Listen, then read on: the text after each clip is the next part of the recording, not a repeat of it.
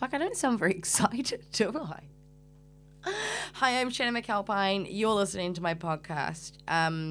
Today, out of all people, you're going to be taught how to be filled with the Holy Spirit by me. Oh, it's going to be a long day. Let's go, WikiHow. There's a little blurb before I get started saying there are several ways of understanding filling with the Holy Spirit. Some people teach that it happens at conversation when one asks Jesus into his or her heart. Whatever, I'm not going to do this. Part 1, building your faith. 1, open your mind. Most people are guilty of being a little stubborn. Maybe you think you've got everything worked out and you know all the right answers. But if you really want to be filled with the Holy Spirit, you need to accept the fact that you may still have a few things to learn. Open your mind to all possibilities so that God can lead the way. You know, it's just sometimes the way people put religion, it sounds a bit culty. Number 2, WikiHow says to open your spirit. You probably also think you know God. Well, honey, you don't know shit about that man. And you may, but it can only help you if you open yourself up to new spiritual experiences. You can't tell God who to be.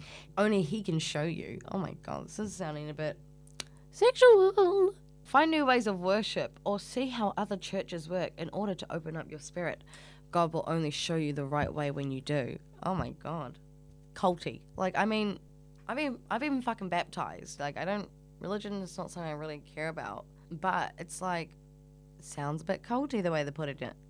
Number 3, stop listening to spiritual advice from others. Bitch, are you sure this is not a way to sign up for a cult? Are you sure? You can even stop reading this advice now if you want to, but the most important thing is to start using your own judgment. God gave you a reason for a reason. You don't need someone to interpret the word of God for you. You can read a Bible. You can research and learn until you can read the Bible better than anybody else. Then use your own judgment. Tell you what God wants. He won't let you be led astray. But as a wise man once said, fear a man who pulls from one book. This is sounding a little bit scary. And there's like another little blurb underneath that saying, like, if you want to be filled with the Holy Spirit, speaking tongues is a spiritual gift. But it is one of the 15 spiritual gifts that the Holy Spirit might give you when He fills you. Oh my God. When the Holy Spirit enters the people in Acts 2, they speak in tongues, yes, but these aren't gibberish made-up languages. God gives people from different countries the ability to talk to one another across language barriers. What this means is that being filled with the Holy Spirit is more about overcoming differences and getting together in love of God.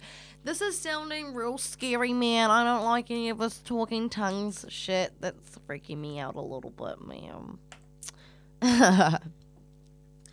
4, look into your heart for answers. What the fuck? 5, stop hurting yourself.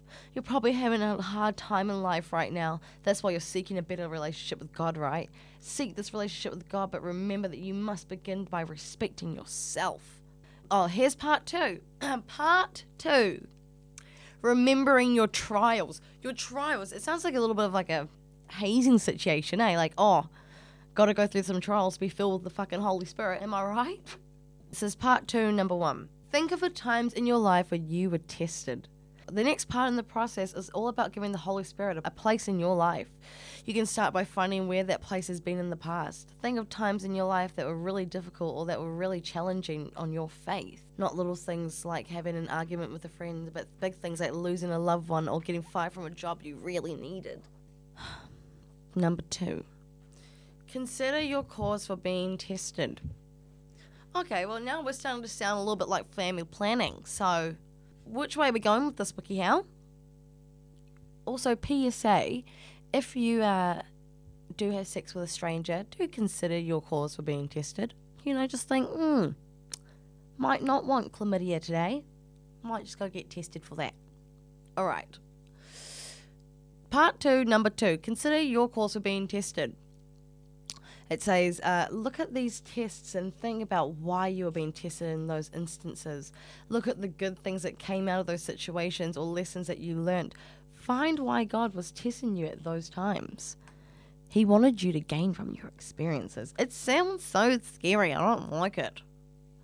Figure out God's reason for testing you now. That was part 3. Number 4, see God's lesson in your trials. Once you find God's reason for testing you, take a lesson from the experiences you're having. See where the Holy Spirit can help you improve your life and the lives of those around you. Hey guys, I'm going to wrap up there, but you can listen from part 3 onwards in my next episode of How to Be Filled with the Holy Spirit part 2, if you're really that fucking interested in listening. But, I hope you took something from this. If it was trying to get more intact with the Holy Spirit, or if it was going and getting tested from chlamydia after you rooted that guy after the party last Friday. You've been listening to my podcast. I'm Shannon McAlpine. Have a fucking lovely one.